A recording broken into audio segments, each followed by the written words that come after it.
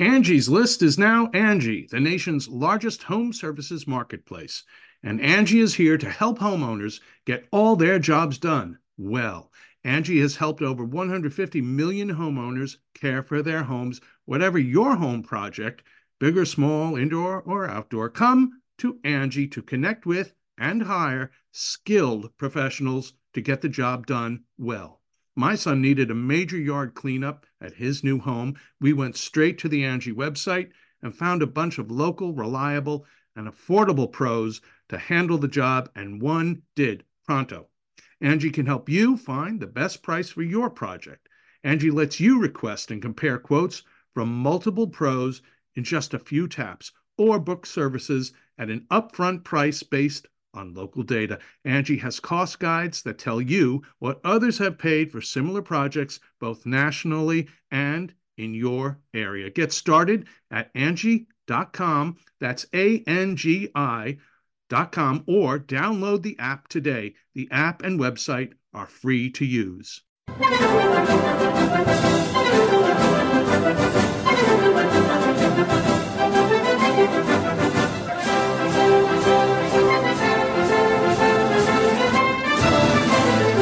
Hello, ladies. Hello, gentlemen.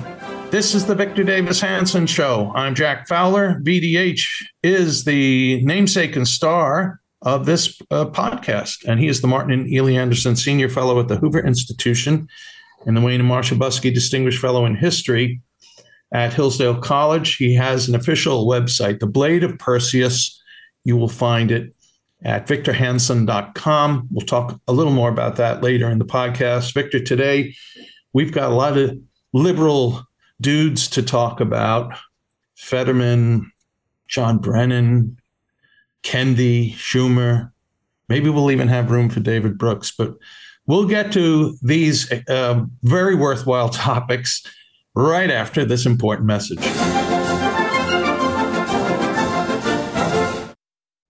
Can't pay the IRS? Haven't filed in a while? Receiving threatening letters?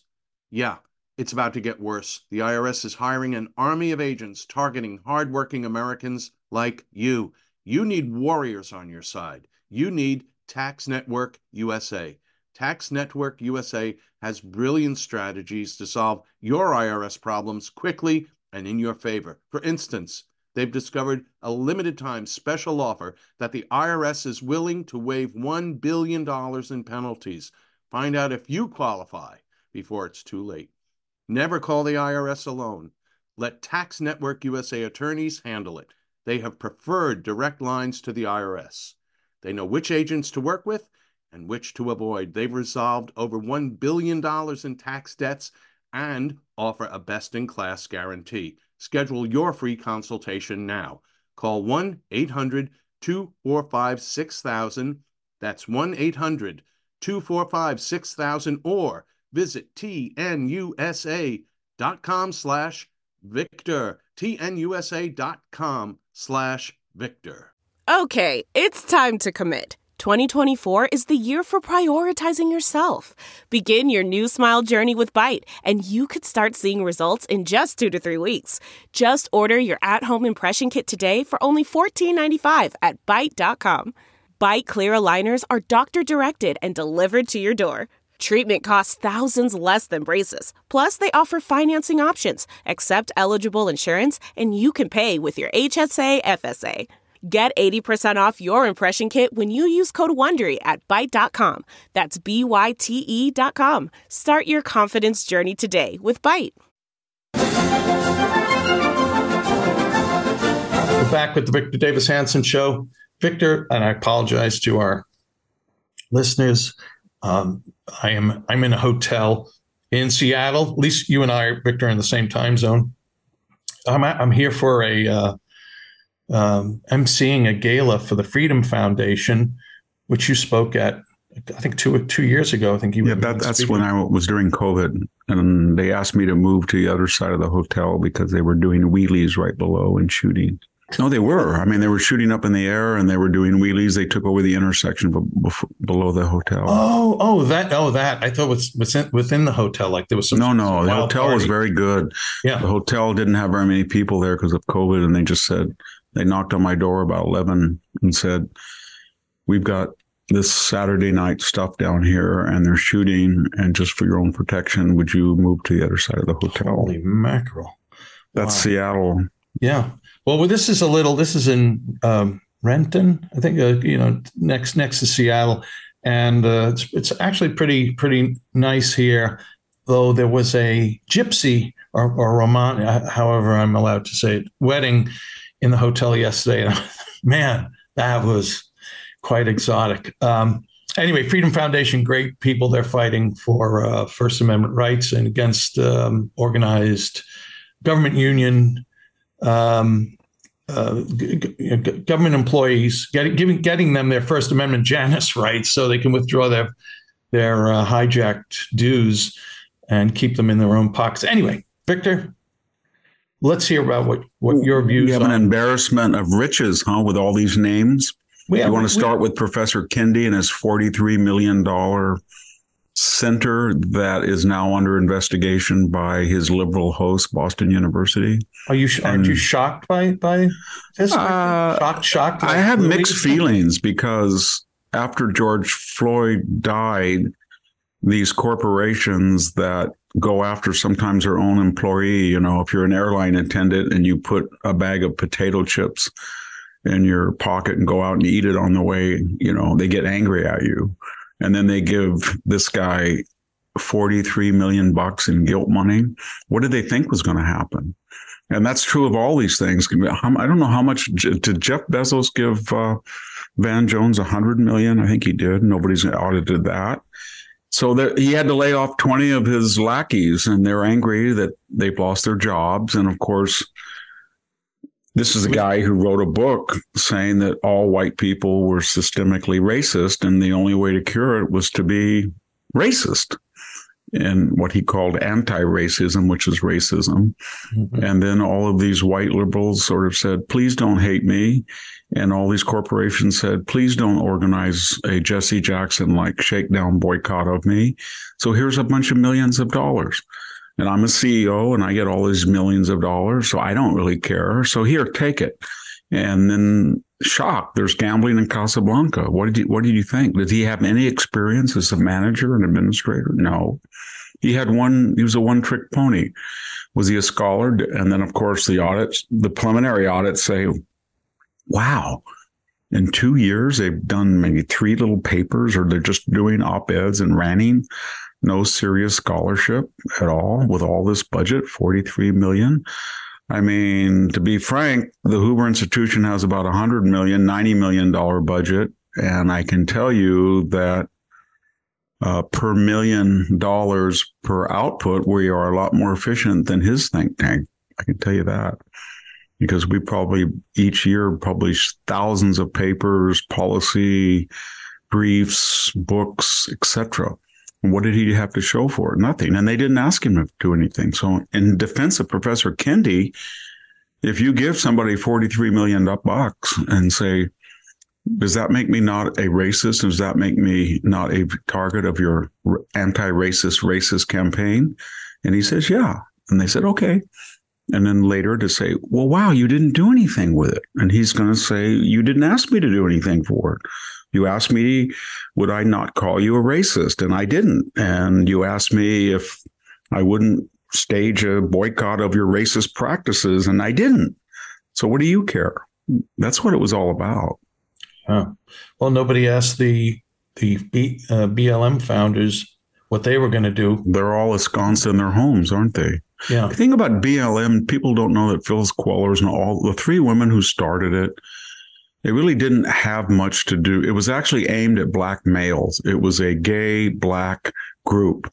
And they were arguing that in the Black community, gays had not been properly accorded respect, especially women. And then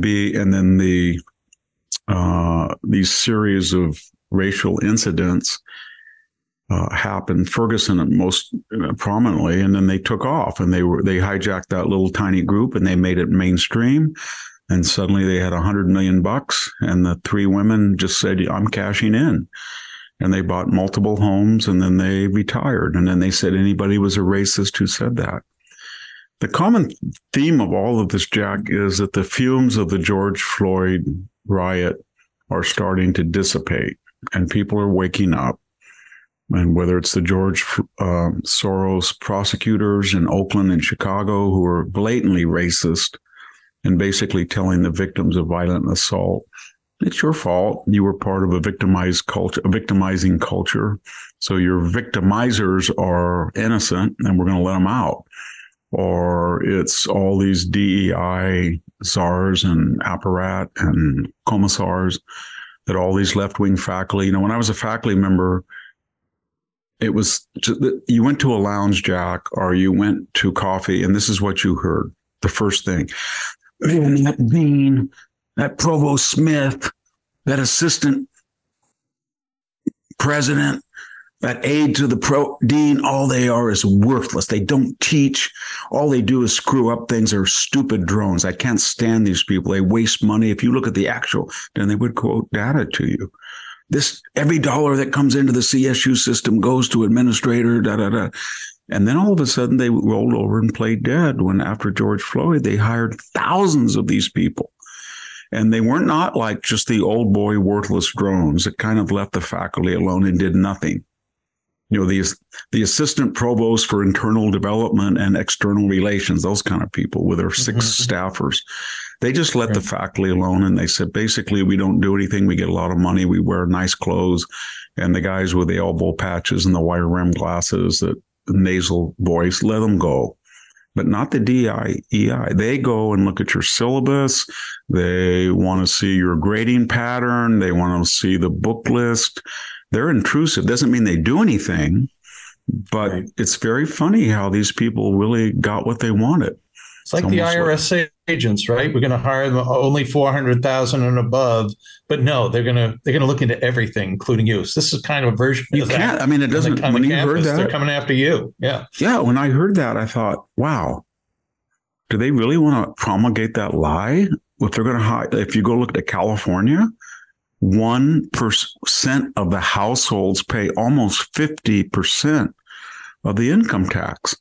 And that's, there's only 160,000. So yes, they can go after those people, but they still have the other half. And there's thousands of those people in the middle class. And so, they audit, and the people who are in that 1% that pay half of they're audited all the time. Yeah. They have targets on their back. I've gotten a letter from the IRS that they wanted me to pay twice for each dollar I made speaking. And then they said you were going to get an interest, 1.5 interest per month. I had to call my accountant to say, look, this was the speaking bureau that did this, and they are trying to, he said, it's obvious, but it's going to take me a long time to talk to these people because they're incompetent. And it did. And then all of a sudden, he did a wonderful job. And then all of a sudden I get a letter, please disregard letter number. Sometimes you are no longer required to pay anything. And I hadn't paid anything extra. And then I think it was 6 weeks later, this is to inform you that you have a rebate, that you overpaid your income tax. And so my point is they look at every single person that they feel is in a higher income bracket. So they didn't need those people. So when they did hire those people, there was only one purpose: to go after the waitress tips, to go after the electrician that works on weekends, to go after the plumber who does barter stuff. That's what they were after. The guy on the street corner who's selling tacos, or he's selling milkshakes or bicycles out here in the sidewalk. That's who they're going after. And they'll get a lot of money going after those people. Yeah, but the point here for me, anyways, it's kind of parallel to what's happening with the IRS. You hire more agents, they're going after everyone. On the academy, hire these DEI staffers. And if you're a professor and think because you're some lefty, you think you're a lefty, you're exonerated. No, they're coming after you too. And what I'm saying too is that this is very difficult for these left-wing professors, because they got what they wanted. They wanted this kind of stuff.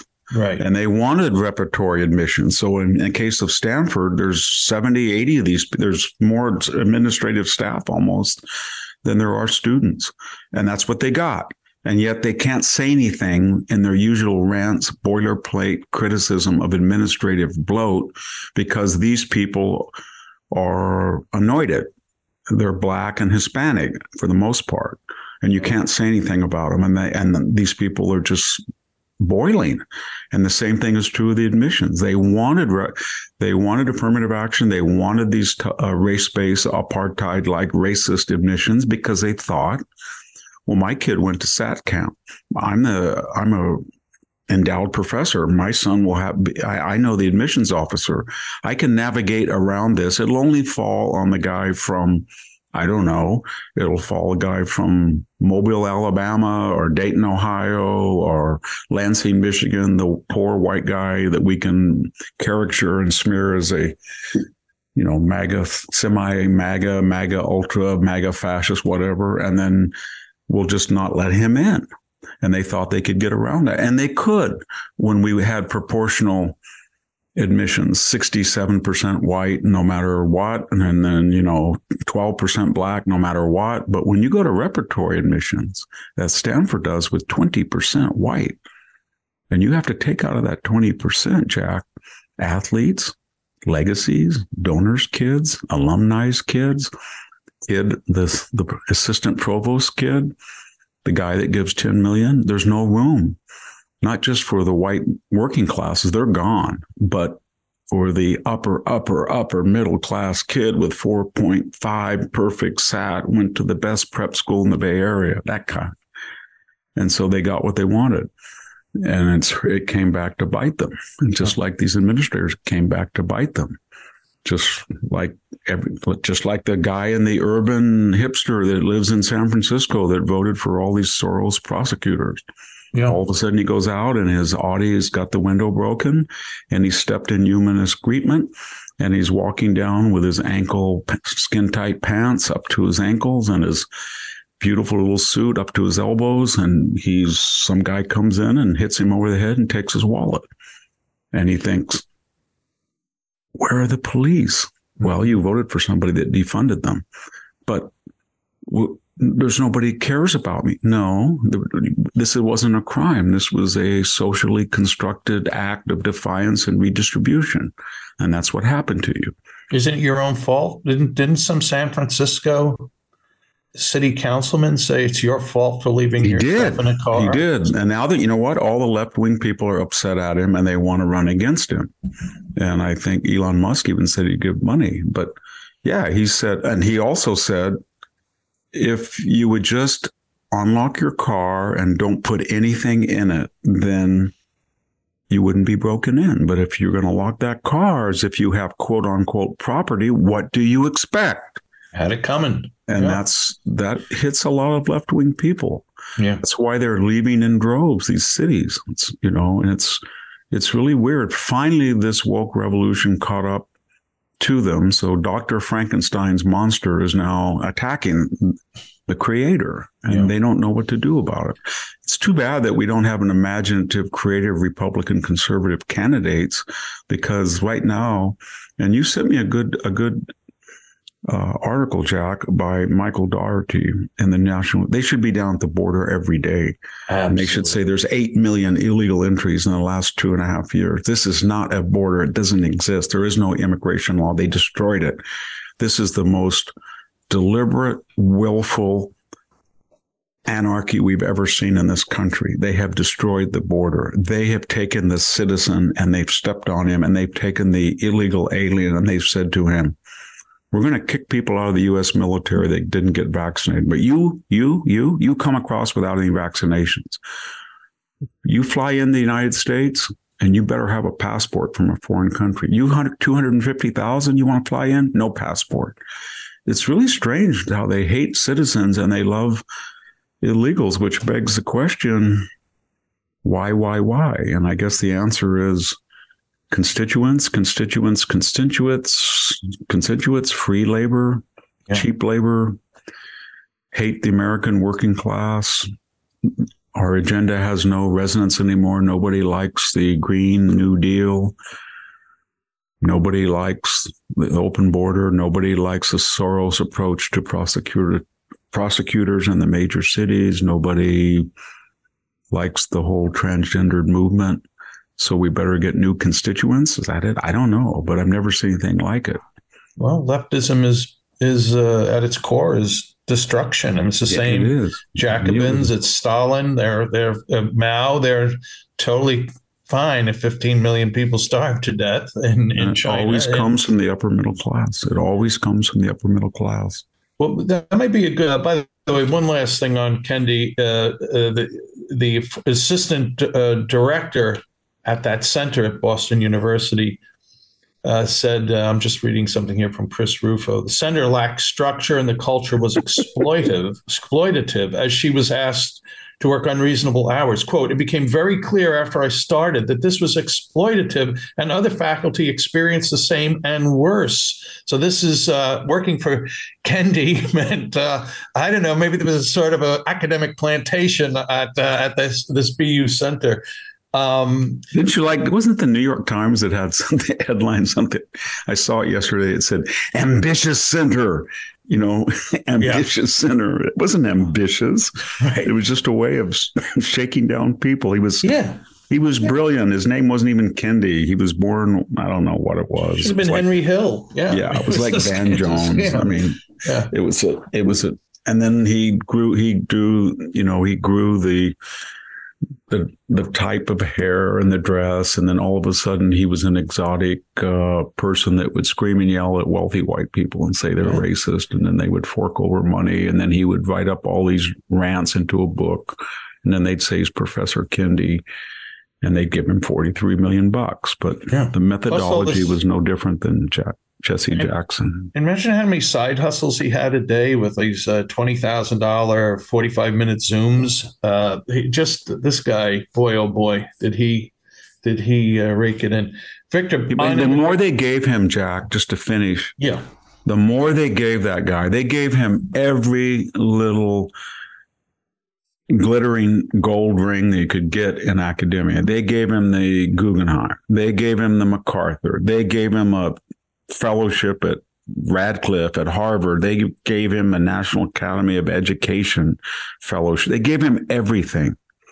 And that was a way to say, we are not racist and we feel so good. But you know what, Professor Kendi, if you're going to take the money and you're going to blow it and do nothing with it, and that's a optimistic version of what happened to it, then at least keep below the media, please, because it embarrasses us. Because we go after other people who do what you do. We have to, but we can't go after you because you've created this exotic identity. And so would you please just do us a favor? Write a couple of papers. We'll get more money. We'll say it's ambitious. That's where we are now. They won't do anything to him. Maybe in 2 years, because people are getting sick of the post-George Floyd hysteria. And I think eventually the admissions are going to go back to proportional representation. I think the faculty hiring will go back to the old quota system. And I think the Soros DAs will be gone in 2 or 3 years because they understand it's not sustainable. Yeah. But for right now, we're still in the midst of a Jacobin revolution, and the metaphorical guillotine is still working. Well, to think BU was once run by John Silber and how it's low it's come. Victor, we're going to, next we'll talk about, I'm going to lead off of your immigration thought to Chuck Schumer, to John Fetterman. They're all connected. And we'll do that right after this important message.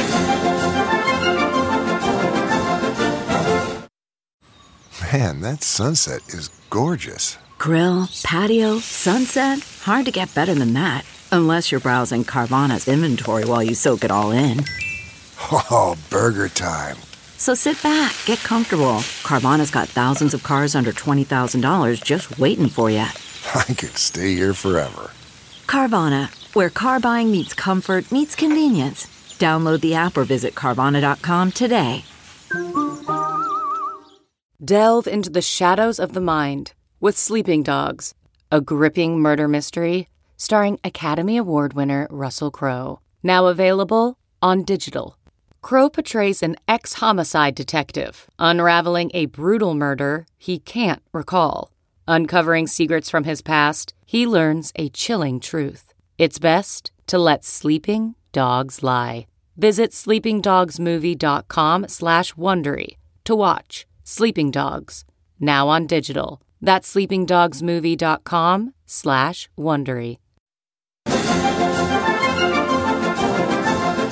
We're back with the Victor Davis Hanson Show. Before we move on to some of these other topics, I want to remind our listeners to visit victorhanson.com. That's the Blade of Perseus. It's Victor's official website. You really should subscribe.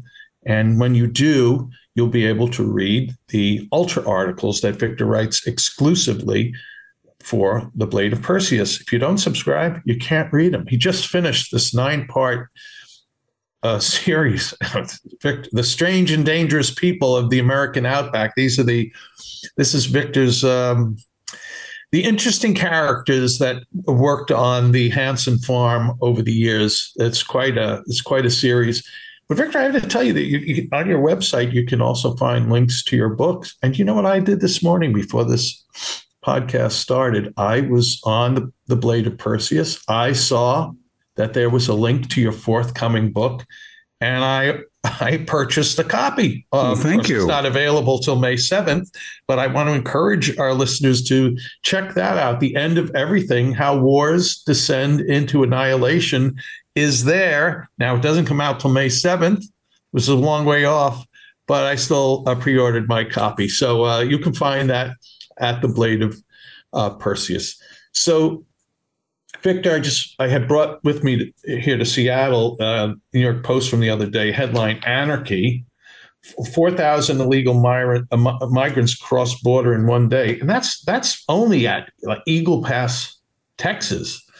And of course, this is a New York City newspaper. Half the population of Eagle Pass, half of its population came in one day from Mexico. Yeah. And I guess greater than we've had now since Joe Biden took office, greater than the population of Tennessee. It's a staggering amount of people. We've created eight greater Fresnos since of illegal aliens. And well, you also have I think your most recent syndicated column was a great review of what the insanity what created it and what state we're at now, which I think is up to 8 million people. It's so many people are benefiting, and the Mexican government needs $60 billion in remittances, and the remittances cannot be sent back by illegals unless the federal government gives them welfare and the states welfare so they can free up cash to wire back. And they don't want unhappy people from Chiapas and Michoacan and Oaxaca marching on Mexico City, because they are the victims of discrimination and oppression. So they say, march northward. If you don't like Mexico, get out. And we have all these employers in meatpacking and hospitality, hotels, restaurants. They want cheap labor. And we have the Democratic Party that says, come on in. We've got a new system called mail-in balloting, and we don't really check, and we just mail out the ballots. All you got to do is go to the DMV or go to the unemployment office or the welfare office and give us your name and address. You'll get a ballot, and then register, and nobody's going to check on it.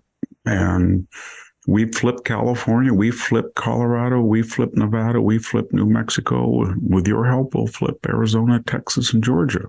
That was the Democratic. And the La Raza says, well, by the second and third generation, Latinos are intermarrying, integrating, assimilating. They're not zealous enough.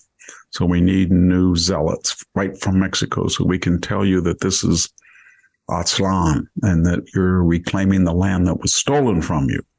And so they are for it. And who's against it? I guess just us, the people.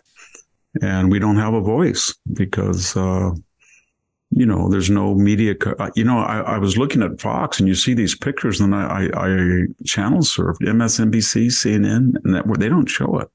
Right. They don't show it. And they'd rather show an invasion in Ukraine than an invasion in America. I've written 2 columns that I got hate mail that I had to stop even picking up my hate mail. One was affordable housing along the 280 corridor from Woodside to South San Francisco toward Half Moon Bay. And that it was empty. There was water there in Crystal Springs Reservoir. We could have mass transit, and we didn't need to have 8 or 9 Hispanic families doubling up in one house in Redwood City when we could have affordable housing. And you wouldn't believe what people wrote. I have a polo field, I love them, my coyotes. I see them out on the countryside, and we don't want this. And then the second worst was something I wrote, I think 2 years ago when this started. And I said, there's about, 500,000 dorm rooms in the United States. It's summer. Universities have legal centers there for legal aid. They have medical centers for free healthcare. They have unused big cafeterias for food, and they have all these dorms. And these people are in need of 360-degree support. So why don't we utilize it? The universities need money. They can contract with the government, and then we can bring them in May, and maybe some can leave when school starts, but maybe they don't need to, because it would be good for students to work with them and tutor them. And you wouldn't believe the stuff I heard. Racist stuff from left-wing people. You're an idiot. You're a creep. How dare you suggest that? You want to ruin, Harvard, Yale, Princeton. It was very funny to read that, but that would be a good solution. Also, Victor, this is a few years ago. I'm just a nobody, but recommended to the head of the United States Catholic bishops, with all these empty seminaries and some empty colleges, why not use these facilities you have at hand, which all have rooms in them for ghosts of priests and ghosts of nuns that aren't there anymore, and you're making a big deal about immigration? Put them up, put the people up in these facilities you own. They're there, and nothing. The church has a big mouth. The officialdom of the church, the bureaucracy of the Catholic Church, has a big mouth on these issues. But when it comes time to putting up, it's not there either. So, but Victor, can I? We're still. I interrupted you. We're still on. We're going to get to the provincialism of the head. The New York Post is really to get into Chuck Schumer, who we've talked about on previous podcasts.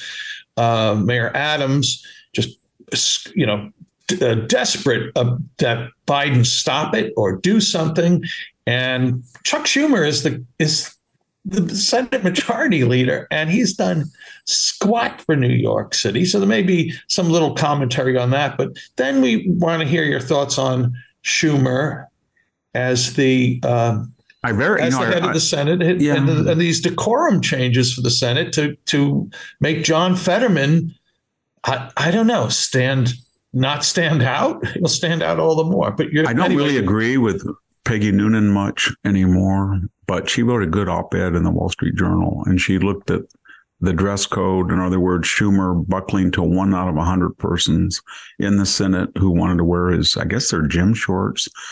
And it looks like it's even dirty, this weird sweatshirt with a hoodie. Right. And he buckled down, and she was saying that she's right, that it sends a message to the United States and the world that we have no standards. We don't require anything of our senators. They can just walk out of the gym. But in his case, you can't dress down in the gym. I mean, if he went to the gym, he would dress up. He's down. Right. He's dressed as low as you can get. Right. Yeah. So, and then this state legislature candidate in Virginia that basically films herself doing sexual gymnastics with her husband, and why she talks and solicits advice from the paid subscribers. And then they give it money to her, I guess, for her campaign. She said it was a good cause. And then she's outraged that people put it on the internet, where it was anyway, but it had a paywall apparently. And then she says she's lost her privacy. And then we've had Representative Boebert. I can't remember. I don't know how. Lauren Boebert from Colorado. Yes. Yeah. And I kind of like her. I met her once. I spoke in Denver. She had a firearm on her hip. I think she had one of her sons there. He's a very nice person. But, she's kind of upset that, I guess, she's divorced. She has 4 children. I understand that. Her husband felt empathetic that she was being blamed for her rowdy, raunchy behavior. So he came out and said that he had been a serial philanderer, adulterer, and that this marriage was not because of her dating, but because of him. And so that was noble, I guess, of him. But unfortunately, if you're going to be a representative and you go to a public event, people are going to take pictures of you, or they're going to have security cameras that they can focus on you.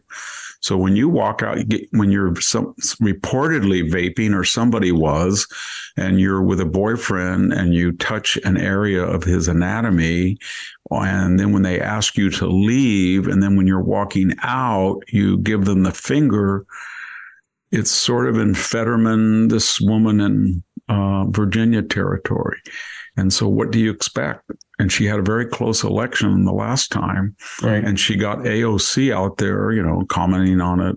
AOC, who says, and we've talked about that before, that she was married until she discovered, she's not married, but she said she was married because apparently she discovered that if you're married, there's less conflict of interest, I guess. Well, freebies, the bennies of free benefits of travel and whatever, yeah. So she's now a pot calling the kettle black. And you look at all of it together, it's so raunchy.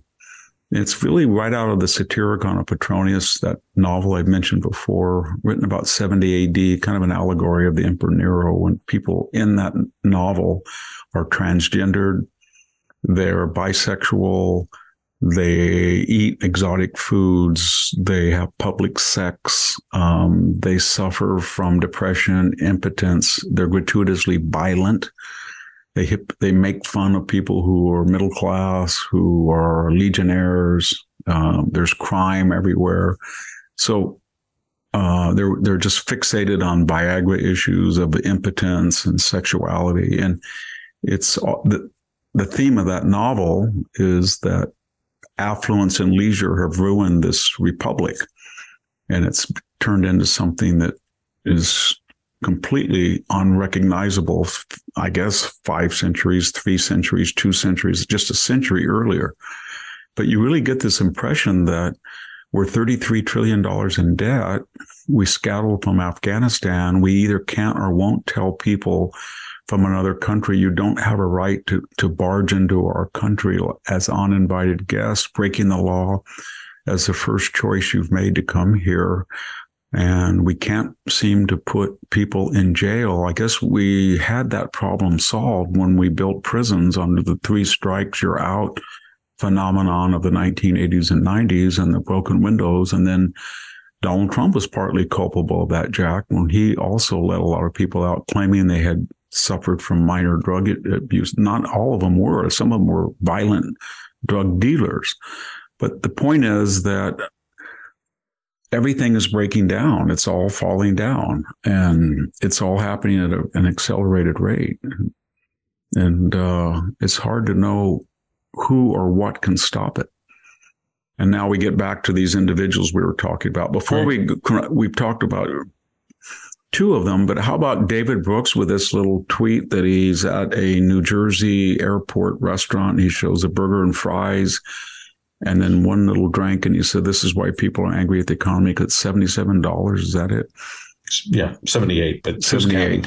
Yes. Right. And then he's trashed on social media because people show all these funny pictures, they'll show a bottle of French wine with a sandwich and says, it's unfair that I had to pay $150 for this lunch and stuff like that. But yeah, he didn't really tell us. I think he gave me like, I'm having a hamburger and some fries or whatever, and it's $78. Why do you think he did that when it was a drink?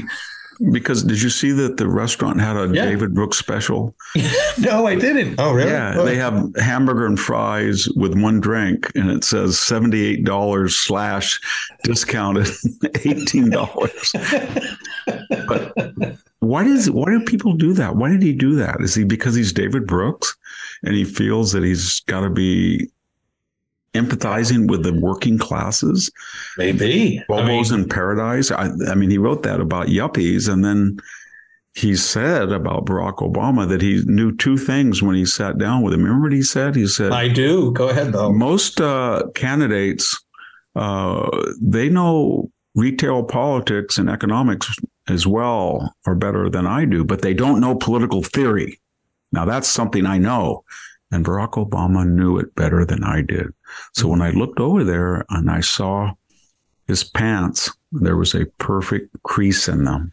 And then I concluded that this is a very singular, extraordinary candidate. One, and two, this candidate will be president and be a substantial president. Yeah. Okay, David. So that was your insight. And we had one of the worst presidencies in history. And another insight is, you know what the working class has to put up to when they have to pay $78 for hamburger and fries. Yeah. You really believe that because you've never been to Tulare and had a hamburger and fries in your life. And if you did, you would see they're not $78 unless, unlike 99.9% of the middle class, when they go have a hamburger, they don't get expensive scotch and keep drinking it at tall whiskeys, right? Yeah. So anyway, that didn't work out for him. Maybe he did. Maybe he had just finished his second tall whiskey when he tweeted, "Don't tweet and drive," or "Don't drink and tweet." Maybe should be a rule for all of us. Well, and we had John Brennan that came up. You mentioned. Yeah. Well, we have to take a little break, but let's get to him, Victor, because that's really he and Merrick Garland should be in the on deck circle. So let's get to that right after this final important message.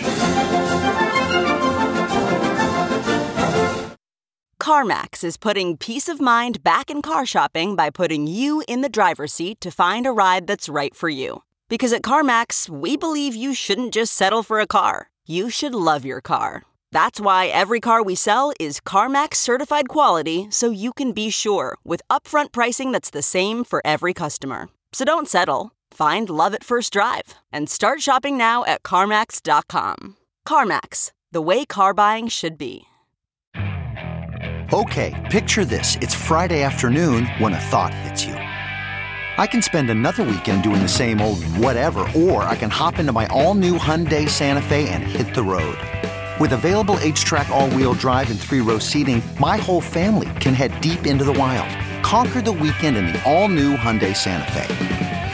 Visit HyundaiUSA.com or call 562-314-4603 for more details. Hyundai, there's joy in every journey. Back with the Victor Davis Hanson Show. Victor, you started to mention that famous ex-communist. I think he went to Fordham University, too, where I went for a freshman year. You know, I got all these guys, Fauci at Holy Cross. John Brennan, yes, he was wasn't he a Muslim for a while? He thought he was. Was he that too? Oh, wow. He's a trifecta. He thought he was. And then, well, he's going to be promoted to a particular, Homeland Security? Yeah, well, I can find the title of. I think it's intelligence, or his job is Homeland to look out for Experts Group. Yeah, domestic terrorism. He will offer advice and counsel to Undersecretary for Intelligence and Analysis Ken Weinstein and Counterterrorism Coordinator Nicholas Rasmussen. So Yes. he's a Biden employee. And I guess the requisite for that, Jack, is the Biden administration said we need somebody to monitor January 6 types. So let's see who we have. Well, we have one requisite. They have had to lie under oath to Congress. Oh, wow. John Brennan said that he never used the CIA to spy on Senate staff or computers. That's good. But then he also said that not one person was killed in drone missions on the Afghan border. That's good. But we need more from him. What else do we need? Well, we need somebody to help coordinate 51 FBI agents, former intelligence people in the government, to lie right before an election and a debate, so that they can prove that Hunter's laptop was created, as I said earlier, by gremlins in the. Oh, he did that too. So that's good. He's got two things going for him. well, we need somebody to be an intelligence officer that had his security clearance yanked for saying that his commander in chief was a Russian agent or asset. That's him too. And so that's why they picked him. And then ditto Clapper, because he has lied. Not only did he lie under oath, he said that he lied under oath and said, so did Brennan. He apologized, but Clapper said he gave the least untruthful answer. And of course, both of them went on to cable TV fame by promulgating two big lies that Donald Trump was a Russian colluder and that the laptop was authentic, and that's what they got rewarded for by the Biden administration. Boy, it really reminds you that lying is a lucrative business in Washington. Fauci gets in there and says repeatedly that there is no evidence of a lab origin of the SARS virus, that masks have no utility. They do have utility. 2 masks are better than 1. 1 is better than none. The vaccinations are sort of ironclad proof of infectiousness and being infected, and et cetera. And he had nothing to do with gain of function research. And wow, he's a national icon. Right. And so it's an empire of lies. It really is. I mean, you look at Merrick Garland, he gets in front of Congress yesterday, and the first question, you said that you were 2 years ago that you were going to investigate and tell us how many people in the FBI were informants. And of course, we have that Rosenberg article in the New York Times reporter that says they were everywhere. Right. And he says, well, I don't know. And then they said, have you ever discussed anything about the Hunter Biden matters with the FBI? I don't know. I can't recollect. He was like Robert Mueller and James Comey on steroids, and he was the Attorney General of the United States. And if you or I did that, or any of our listeners, if the IRS called us in and said, did you ever get money from I don't know. I can't relate. Did you ever give this gift to somebody and not report gift? I don't know. I can't remember. You wouldn't last a second. It's really funny how these people we're supposed to be a constitutional republic, and we've just created this Versailles-like elite that can do anything they want and lie in perpetuity and with exemption. It's really scary. And then he starts, they all play, have you noticed this, Jack? They all play the victim card in this victimized society. So Menendez is insufferable on this. Yeah. And he says, this is what they do to a Latino. And they go after Garland. And he said, they said, your FBI went after traditional Catholics, and you said that you would investigate and you would do something about it. And he said, well, it was a local matter. He didn't do anything about it because they probably coordinated it, it seems, city to city, which would require some super potenary that was watching all of this, ordering them. And he says, well, my family came from they suffered in the Holocaust. How dare you? How dare you ask me that? Yeah, I mean, this is so weird. I think I'll do that sometimes when I get attacked. I'm going to say, well, I had a grandfather and his family came from Sweden.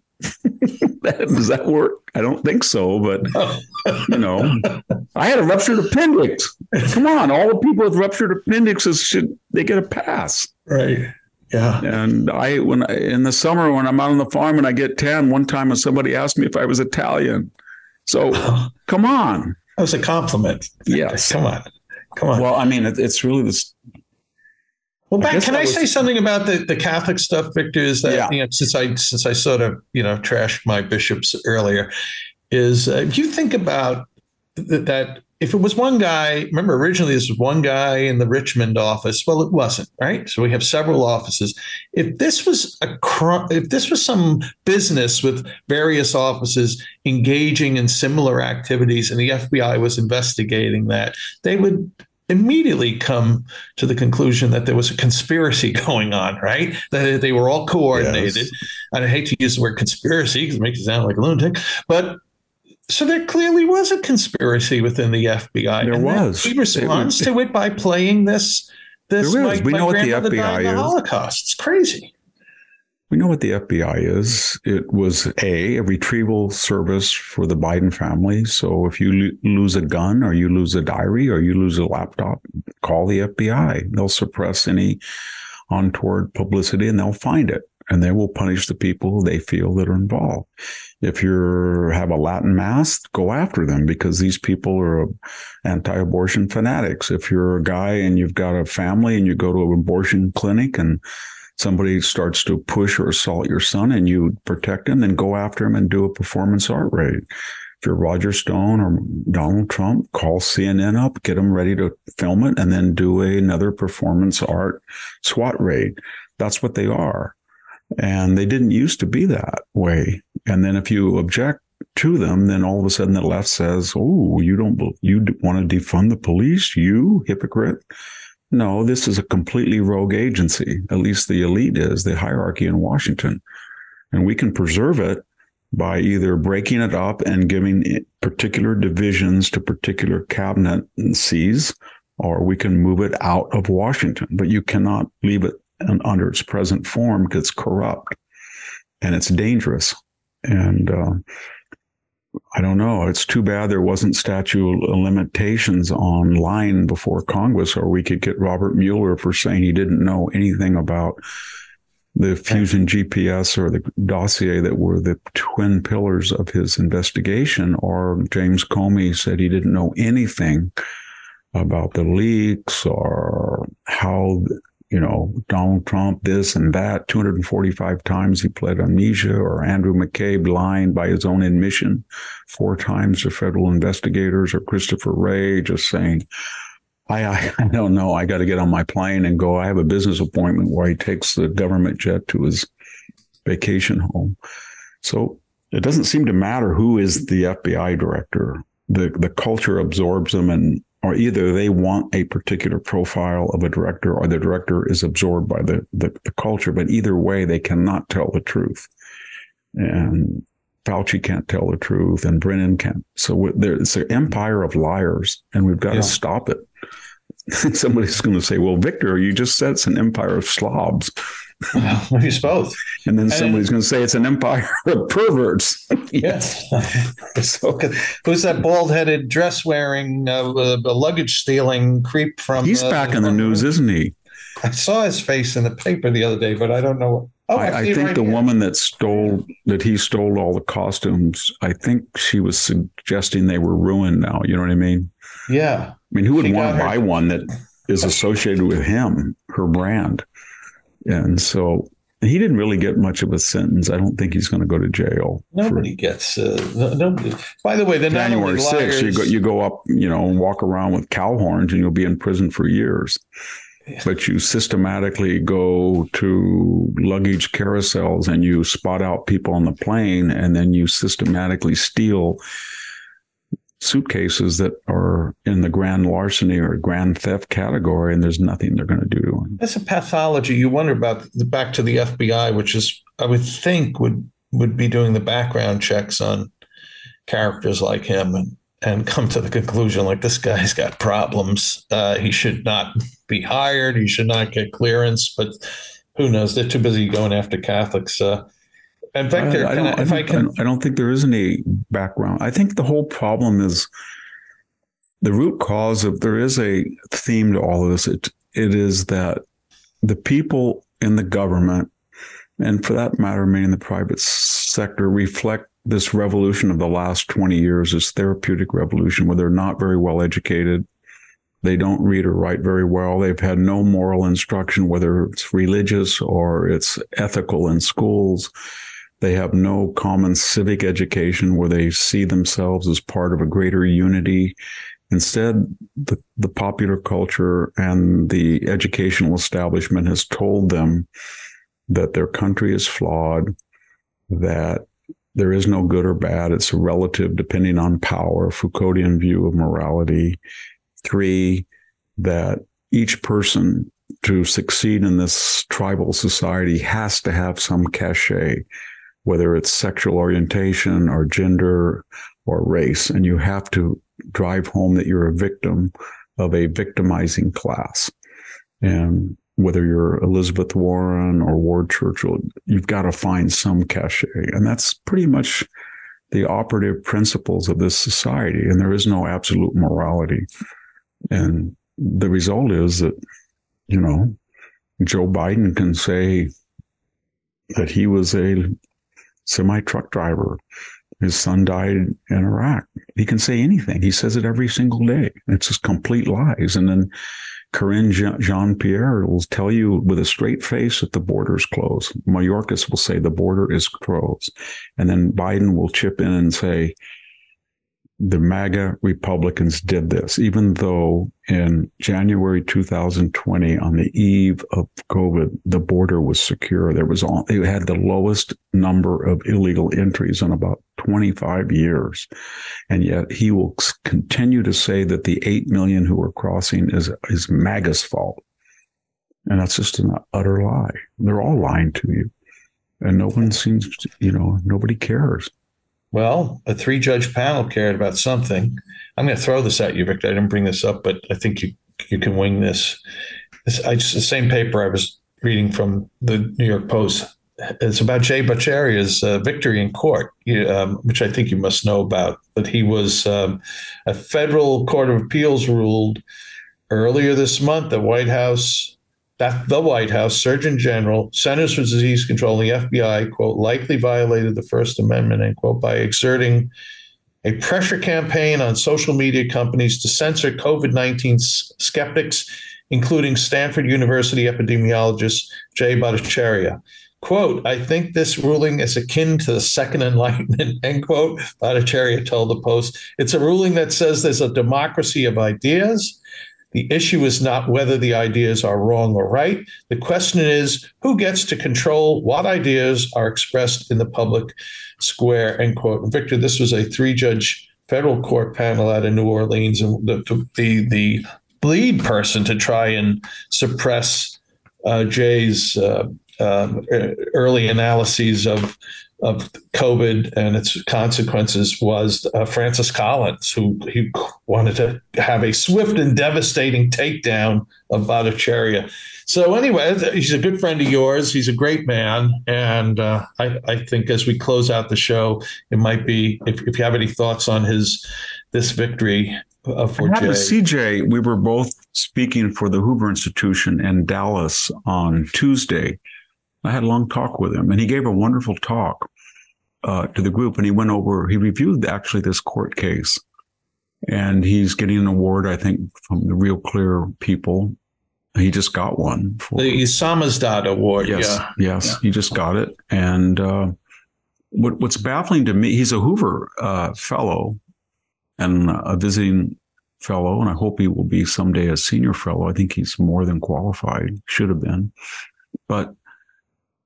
What's weird about the whole thing is if we had fast in reverse, say, let's just pick an arbitrary date, 2019, and you were on the Stanford University campus and you were looking at the med school or the Stanford faculty, or you would have come across with the following 3 pieces of knowledge.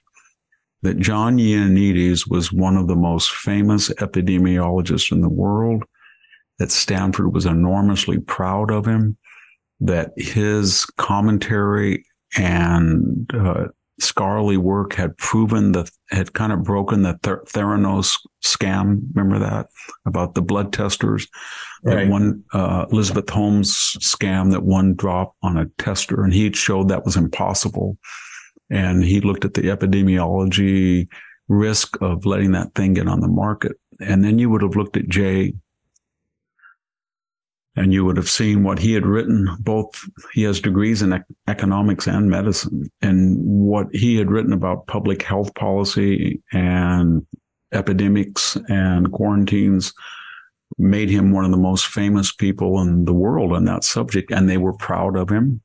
If you had talked about Scott Atlas, who was a Hoover Fellow, and he had been at the med school, he'd been the chairman of neuroradiology. That's a big word basically for a very important field about how you interpret MRIs, CAT scans, and that's a science to it, and the technology behind it, and then the interpretive process.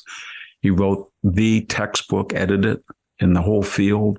So that was kind of a triad that Stanford was so proud that 3 of the top scholars in this particular field were world famous, and rightly so. And then the epidemic broke out. So you would think that people would come for commentary from these people, and they offered it. And they did not deny the severity or the potential dangers of the epidemic, but they did say certain things that if you're going to have a shotgun approach and try to lock down everybody, you will not have the resources to protect those who in this particular SARS-2 COVID-19 virus are going to be the most vulnerable. So put all of your eggs in the convalescent home basket, and people who have immunological problems and they're elderly, and keep people away from them and give them a lot of preventive attention. But for people that are K through 12 or 5 or 6 all the way to 40, do not force them into isolation, and be careful.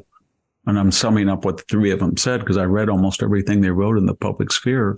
And be careful about spousal abuse, alcohol abuse, missed surgeries, missed diagnostic tests, suicides, etc. when you lock up 330 million people in solitary confinement, essentially. And and be very careful about the effects. And we had people at Hoover who had also warned about robbing 6-year-olds, 8-year-olds, 10-year-olds of 2 years of schooling, because they're not going to make it up. They're never going to make it up, in a sense. And what was the reward for that? They were put on government list. People on Twitter who were being hired by the FBI were going after them. They censored their thought. They reviled them in the press.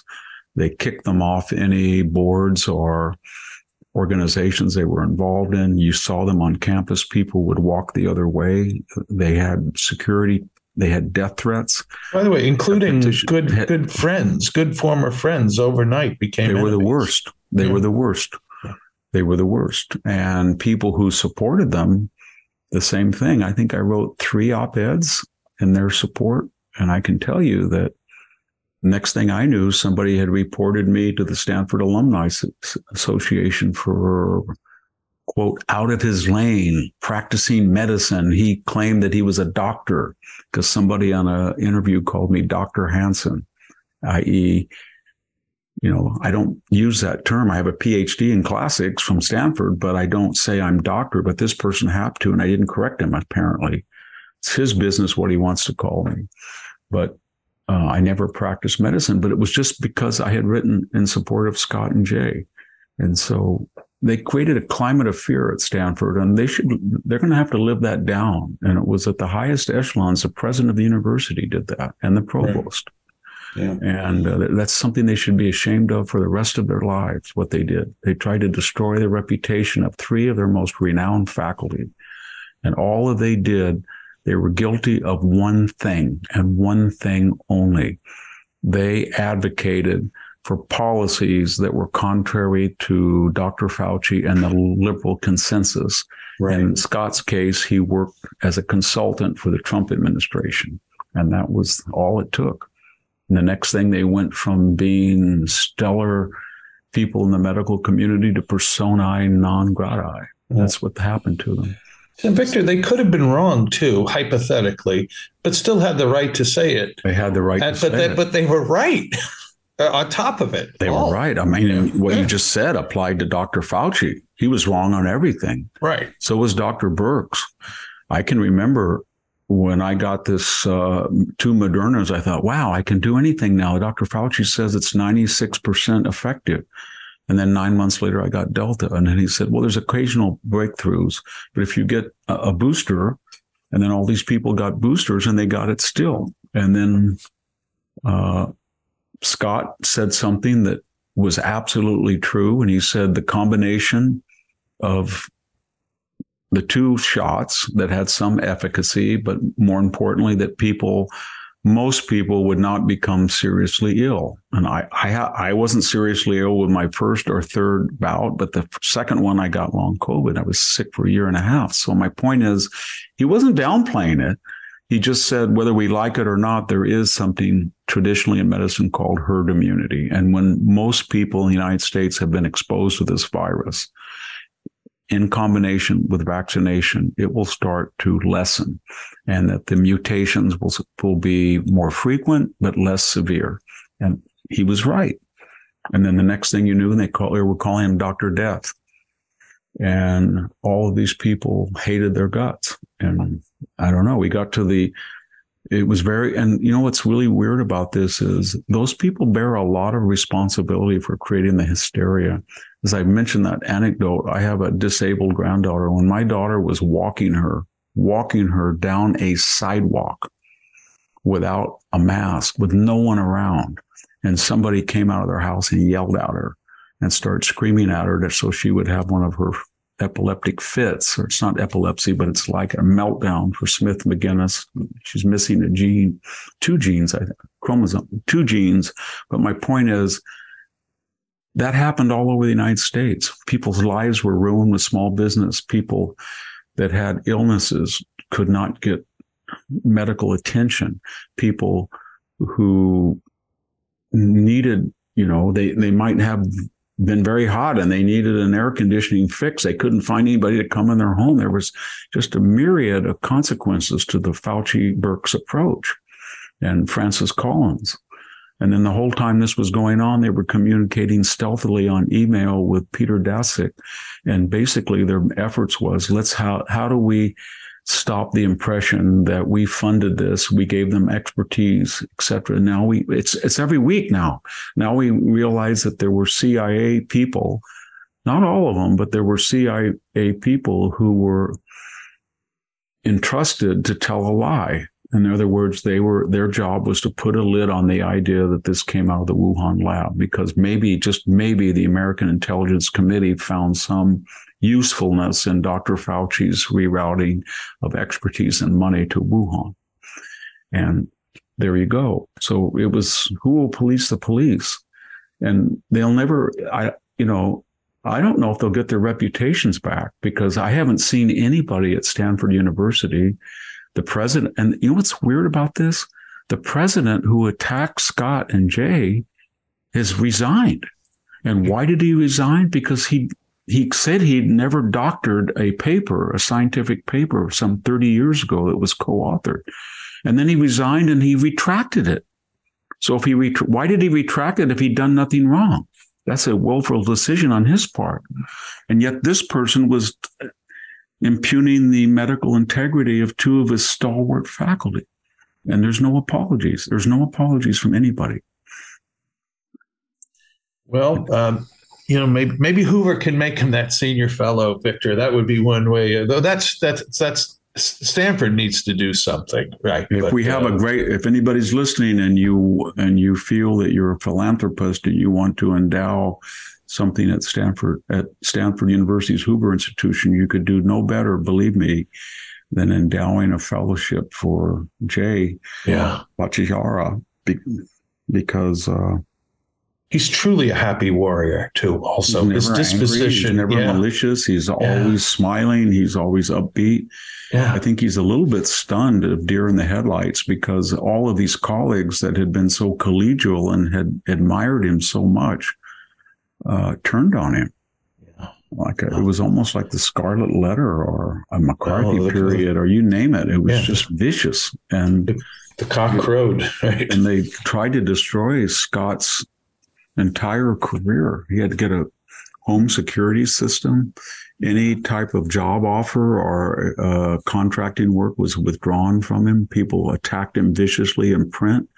Fauci and Birx attacked him, made up things about him.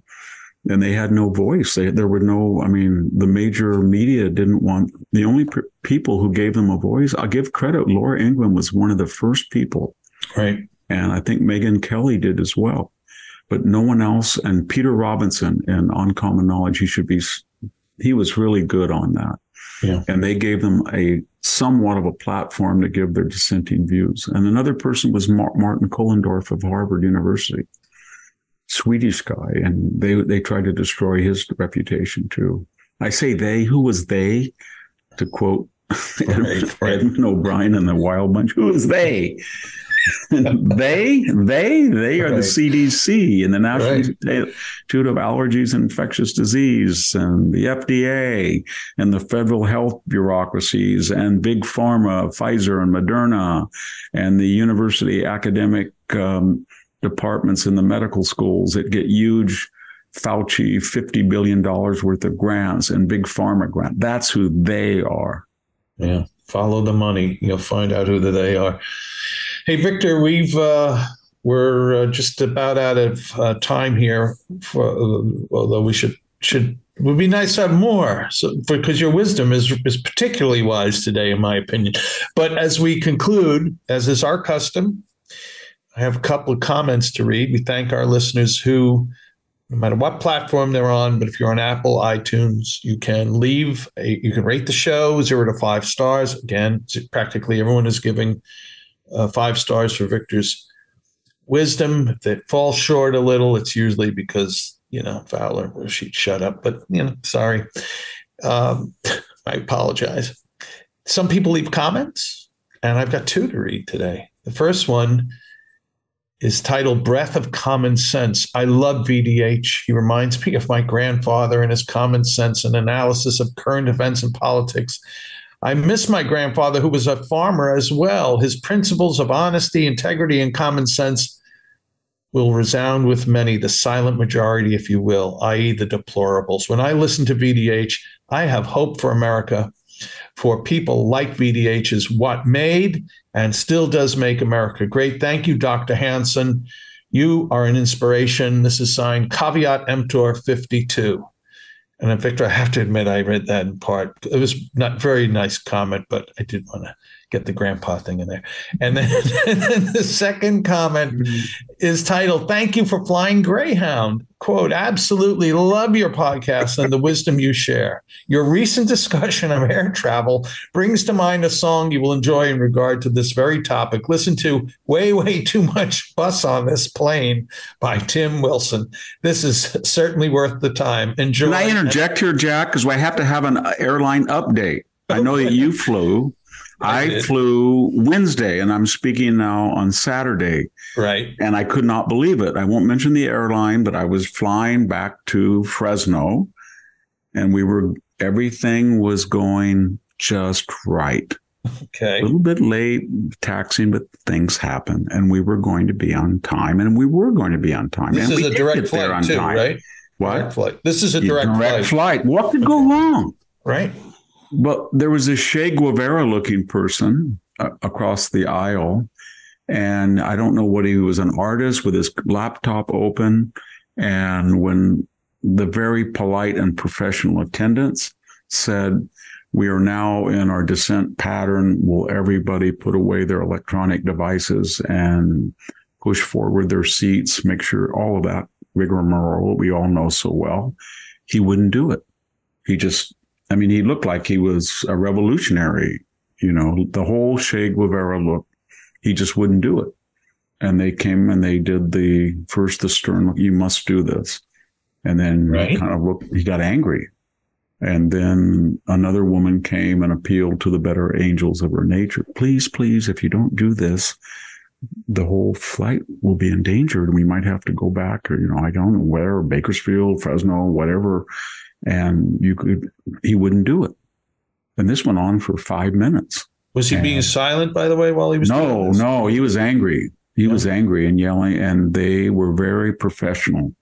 And finally, they worked out some sort of compromise where he was willing to close his computer and put it away and put up his tray table, but he wouldn't move his seat forward. He still had it back. I guess that's what he was allowed to do.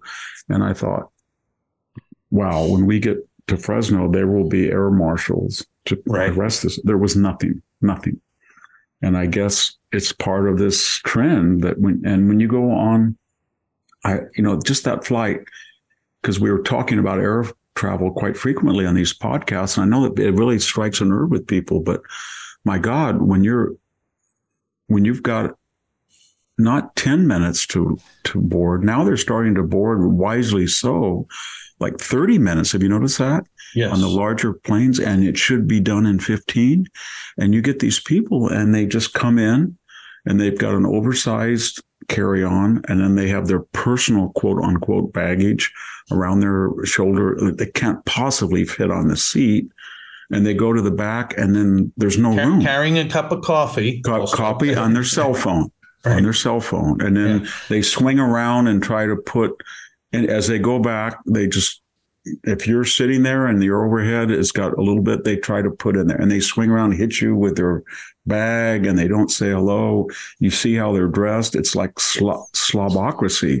It's Fetterman. It's a Fetterman flight. He's better dressed. And this week, it's almost on Fox, they had the woman with the kind of the skin tight yoga pants. Yeah. And she just turned around, and it was very obscene dress she had on. She was screaming and yelling at everybody as she walked off. At some point, they either have to raise the prices or they have to have some code that they enforce, because people are just going on there completely out of control. And when you're on there, and I don't want to make a prediction, but given the prior one 2 weeks ago, where we had a touchdown, as I told you, that we were going down, and then at the last moment we went straight up, right? Because there was a plane in our pathway, and then we went into apparently the trajectory of another coming in, because we had to make almost a backflip. Pretty scary, and you get the impression that the entire system has too many people, too many untrained people working there, too many tired pilots, too many people who are air traffic control personnel that were hired without the customary math, science, maybe military background. Maybe they were diversity hires. I don't know what's going on. But if there's a lot of near misses, there's near misses on the tarmac, there's near misses in the air.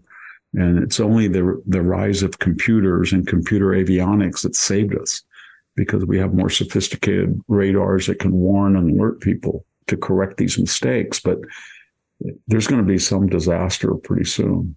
And I don't know, I hope it doesn't happen, but there's going to be either a ground collision or a midair collision, or there's going to be somebody on the plane that is so violent or so disruptive that it starts to affect the pilot's ability to fly the plane. And we're not capable of doing anything about it. Well, it's a coarsening, of the culture. We talk about the slobocracy, but it's indicative of it's a broken windows theory of personal comportment. It's the same theory. And it's, if you don't respect the person next to you when you come in all sweaty and sweatpants and like a slob, or you bring a big Labrador on and the dog passes wind next to the person next to you and you don't even care, then that lowers the standard of deviancy. Yeah. And then things accumulate. And then people think, well, I really don't have to do the job 99% well because it's all negotiable. Yeah. There's no dress code. There's no animal code. There's nothing. Did you tell me, were you on the plane with the miniature horse? Yeah. Well, I was in there and this big thing walked out.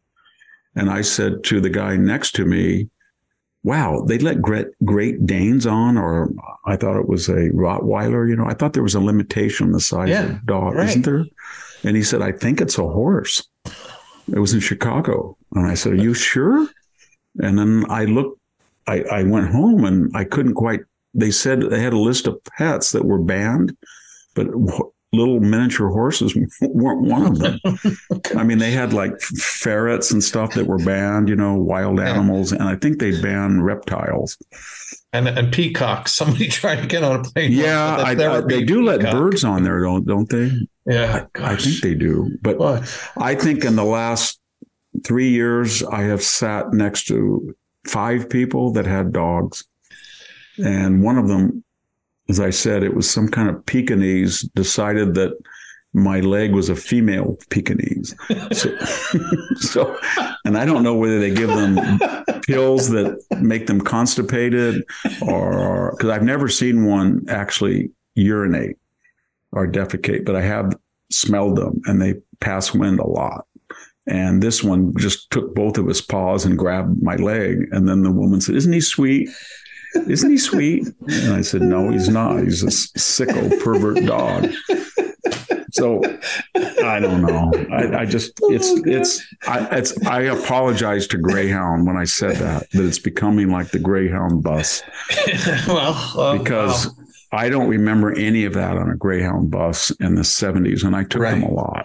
I remember that the drivers were professional. They had uniforms on, and the seats were pretty clean. There was a few drunks in the back, but I don't. And Victor, if you go to a Catholic mass, you see people dressed in Hooters, guys who should know better. Older, they actually probably went to Latin mass when they were kids, wearing Hooters t-shirts, flip flops, cargo pants, uncombed hair, and this is people going to church. You go to a funeral and see how people dress at a funeral, where you would think I really got to wear a dark suit or something.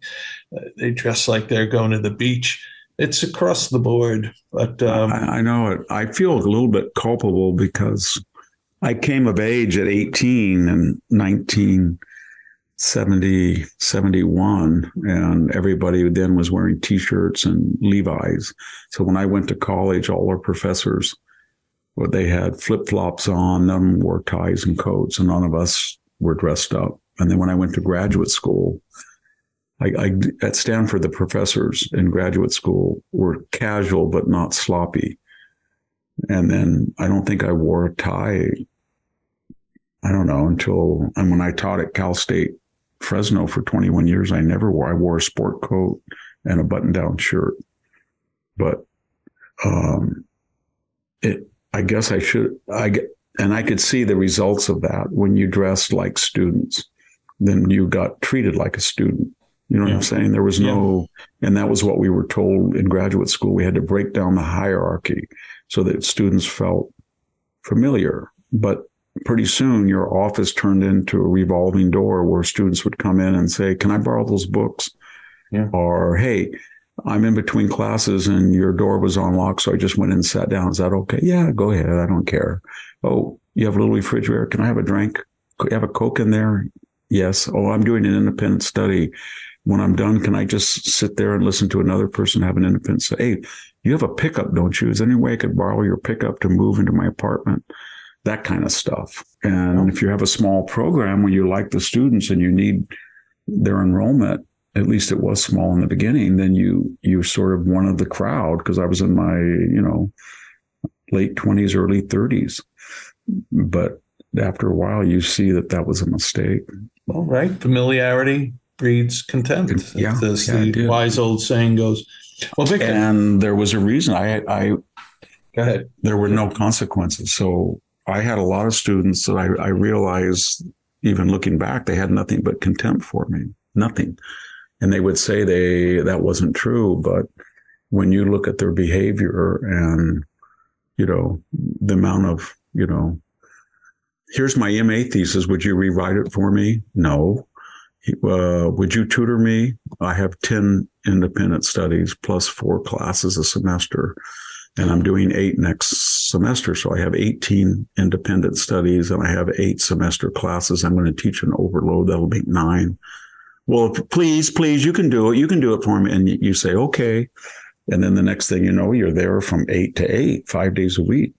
And then no one says, "Thank you. That was really good." Right. And so at the end of 21 years of that, you kind of get, and, you try to teach stuff that's empirical with no political content.